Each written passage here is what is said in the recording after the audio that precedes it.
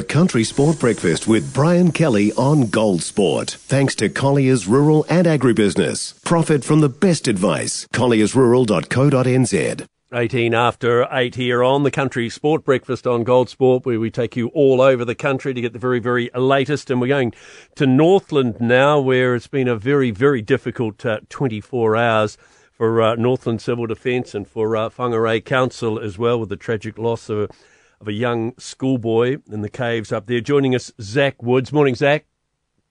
Morning. It's been a tough 24 hours for you guys up there, hasn't it? Yeah, so it's definitely been a tough 24 hours with the region seeing some very significant rainfall. We had places receive over 135 mil of rain over 24 hours, or up around Waitangi, and around the same area they also saw about 52 mil of rain recorded between 10 and 11 a.m. So that's some really, really significant rainfall. But the impacts across the region mainly have been isolated to the roads and road flooding, so we're a little bit lucky there in that regard. We had a total of 42 local roads closed over the course of the day.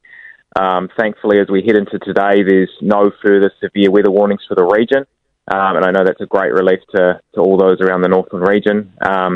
And there were no further significant issues overnight, and many of those roads that have closed due to surface flooding are now reopening again this morning, which is great. And talking about the roads, I mean, you've got a significant sporting event based out of Whangarei this coming weekend, the second round of the New Zealand Rally Championship with the likes of Hayden Paddon and Shane Van Gisbergen competing. Will that affect some of the roads?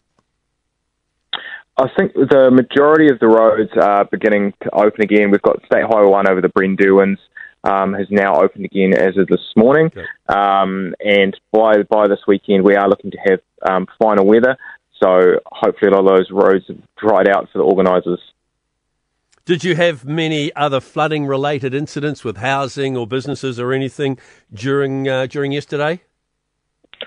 So Fire and Emergency did attend a few, I don't have the exact numbers, a few flooding-related incidents with some minor flooding on people's properties, but nothing too concerning, so they were able to handle that under their business-as-usual arrangements. So what's the main message today then? I guess it's just a clean-up, is it? Yeah, I think the main message remains, as it's still early, the council roading teams will be out clearing any hazards that have arisen, if there's any slips or anything.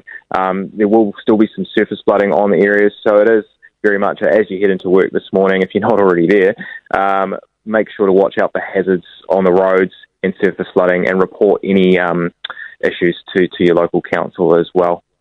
Fantastic, Zach. Hey, thanks for joining us this morning. Been a difficult time up there. Thank you so much. No problem. One of the scariest things you can hear as a parent is quiet.